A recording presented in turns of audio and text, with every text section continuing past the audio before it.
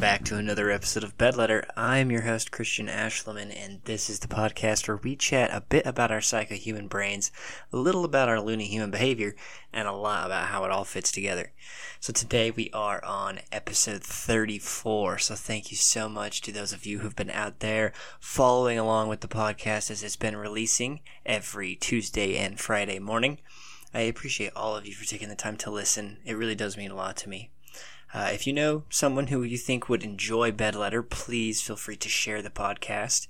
If you're interested in signing up for the monthly newsletter or in joining the Bed Letter Community Discord server, you can head to cashliman.com. That's cashliman.com. On my site over there, I've got a blog that I write on, as well as info on editing, tutoring, and mentoring services that I offer. And then if you want to help support the show, I do have a Patreon page, and if something in the show sparks a question or a comment and you want to share, you can head to my blog, our community Discord server, or my Instagram page at @cashleman.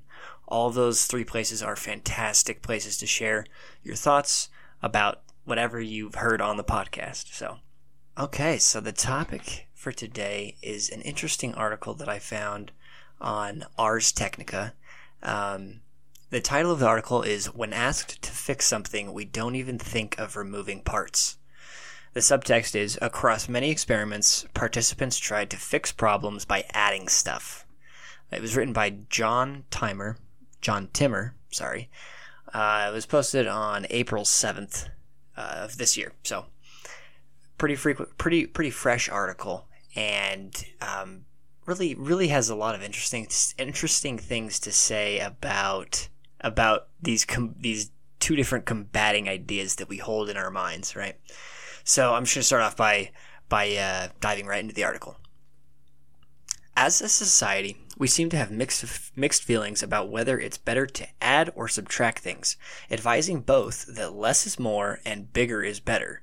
But these contradictory views play out across multi-billion-dollar industries, with people salivating over the latest features of their hardware and software before bemoaning that the added complexities make the product difficult to use.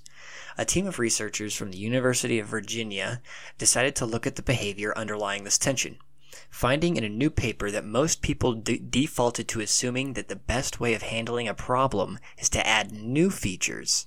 While it was easy to overcome this tendency with some simple nudges, the researchers suggest that this thought process may underlie some of the growing complexity of the modern world. That's kind of how the article opens up. I think it's really fascinating to think about kind of the idea of less being more, right? The less is more and bigger is better, and how prevalent both of those ideas are, at least in Western culture. When I think about this, I think of advertising, architecture, design, like website design, that you see, even like product design nowadays. Most products, most things are very clean, very sleek, kind of a less is more approach, right? You look at our phones right now, they're very slick, they're one color, they're very, especially for like Apple and stuff, the interface is extremely clean, and for Android too, depending on how you have it set up. But just like how everything nowadays, even when it comes to, like I said, products, is kind of constructed with this clean feel. A lot of big mansions, a lot of big houses that are being built, they are made with, very clean designs nowadays. The new 21st century design is very, very simple, very, right angles, very clean. And whether or not you like that or not, that is, regardless of that, that's kind of just where we're at, right? So those are just kind of some of the things that pop into my head when I think of less being more. Advertising design, a lot of website design nowadays is very clean. But yet a lot of things to do with our mindset, they have to do with how something can grow and how bigger is better and how, more is better. I mean, if you think about that in regards to how many followers can you get on social media, how much money does Jeff Bezos have, how much, who's in the Fortune 500 and how much money do they have and all of that, to have more, to get bigger, to be better, it's all very, very sought after, right? It's a very desired thing, understandably so, right? And so these two things seem to have such a very big point in our culture, and at the same time, they both seem very contextual based, right? Like they both play a very important role depending on what you're looking at, and sometimes they even play off of one another, right? I look at a huge mansion, these big 21st century mansions, and it's all very simple, very clean, architecture. Everything's white on the inside, or silver or gray or something like that, that was the first thing that popped into my head, at least. And so I consider this idea of less being more a lot personally, because oftentimes when I'm editing something that I've written in the process while I'm writing, it becomes really important to after I've written something to look back at it and to take things out and to remove things. Oftentimes it's almost more important to remove things out of what I've written than it is to add things. And a little bit more on that later, but it's kind of a hard thing to remember to do, right? Or to remember to consistently do when you're editing something. So the article goes on, and it says, let's add stuff. The researchers say that they got interested in the topic because they noticed that beyond the admonition that less is more, many fields had specific advice that about improvement through subtraction. Editors caution writers about using excess language. Social scientists talk about the need to remove barriers, and so on. In contrast, there are few reminders to add stuff to fix problems. And there it is. I think it's, a habit that I use all too often is that, sometimes I'll use, a lot of times I'll actually fall into this trap where I use excess language. I use way too many words to explain an idea. Sometimes good or bad, I don't know, but it's there, and it's something to be aware of. And a lot of times this idea of less being more is actually very helpful in those situations. But I think it's almost like a default setting that a problem needs like you to be added to the equation in order for it to be fixed, right? A problem can't be fixed without somebody or like you or whatever enacting on it, or so you think, right? So it's a default like addition scenario, and I mean it must be like it has to be, right? Because if we aren't thinking to subtract things, as the research has found, but then it's saying that on the opposite side, there's very few reminders to add stuff to fix problems, then it's got to be some kind of default setting, right, within us that we just think we need to add something to the scenario in order to fix it. And so the article goes on. Perhaps the researchers reasoned people have no problems remembering to add things even without any prompting. So they collected a bit of data on people's tendencies in this regard. They found that additive solutions were far more common than subtractive ones. For example, when an incoming university's president solicited ideas for improvements, only 11% involved getting rid of something. In an experiment that involved making patterns out of colored squares, only 20% of the participants removed squares in order to achieve a pattern, even though either option was equally viable. And so on it went. When asked to improve a travel itinerary, only 28% of the participants did so by eliminating destinations. Essay improvements led to an increase in word counts in all but 17% of cases. People just didn't tend to take things away in a huge range of contexts. And so at first when I was reading this, I was going to say like the whole color squares thing, removing color squares and adding color squares. I was going to say I don't know how well that would transmute over into like real life scenarios, but they did end up covering a lot of bases here, I think. I think one of the best examples in this scenario, or I guess in this article that they provide, is the essay improvements one. Because there, I think that when you're talking about essays and you're talking about just like what it takes to write an essay, you're talking about ideas, you're talking about relationships, you're talking about somebody's ability to form ideas about relationships and about the past, and about the future, and those scenarios are extremely transmutable over into life, way more so than I would say like adjusting a travel itinerary, right? And so I think that's a really good set of examples, and I'm really glad that they kind of diversified what they were looking at. I feel like a lot of research would just easily have looked at it and been like, just done the color squares one, and then surmised, okay, well, they didn't remove the color squares, they only added them, so this is what it is, right? But they actually did a lot of context, which is really good for the research. So the research goes on, or the article goes on. The obvious next question is why? It could be because people never even think of removing something, or it's possible that we consider the idea and then reject it for various reasons. Another possibility is that we've internalized the more is better attitude, and that skews the solutions we view as viable candidates. So the researchers designed a series of experiments to evaluate these different explanations.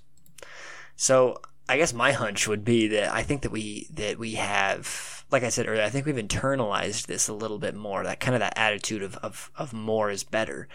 And it isn't, that isn't necessarily always wrong either, right? Like I said, all this is very contextual based. It can be very important to add things to fix problems, right? The importance really comes then in being able to differentiate between when to use which skill, when to use your ability to add things to solve a problem, or when to use your ability to subtract things to solve a problem, right? It comes in balancing that out. So the article goes on, and it says, why didn't I think of that? One of the experiments involved giving the participants a pattern of colored and white squares and asking them to change the colors in order to make the pattern symmetric. In every case, symmetry was far, far easier to achieve by taking away a few colored squares, but only half the participants recognized this solution. When given a few opportunities to practice, however, the rate of subtractive solutions went up to 63%.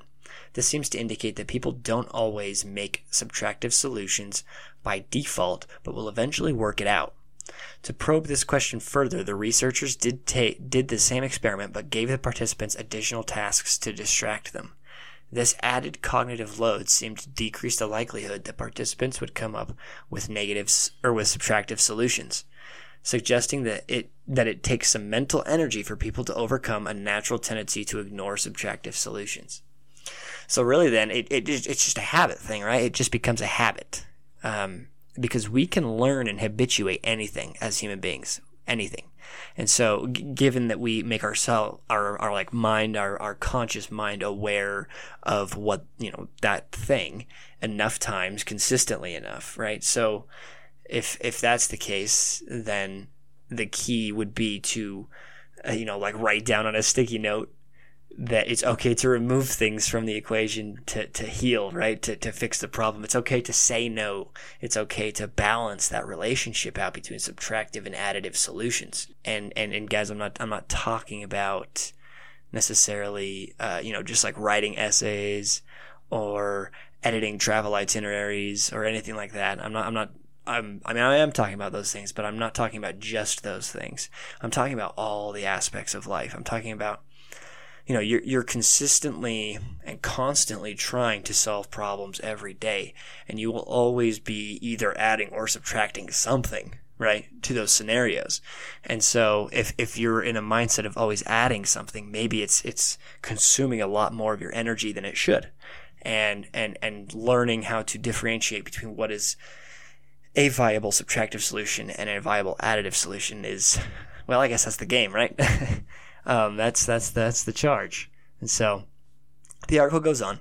The researchers also did an experiment involving making a problem worse rather than improving it. There was no significant difference in the use of subtractive solutions between improving something and making it worse, suggesting that people don't focus on additive solutions simply because they view subtractive ones as worse. Overall, the researchers come to the conclusion that people don't often consider subtractive solutions.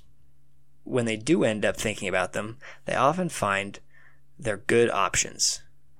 And small prompts seem to get people to rethink their tendency to just add more stuff when making changes.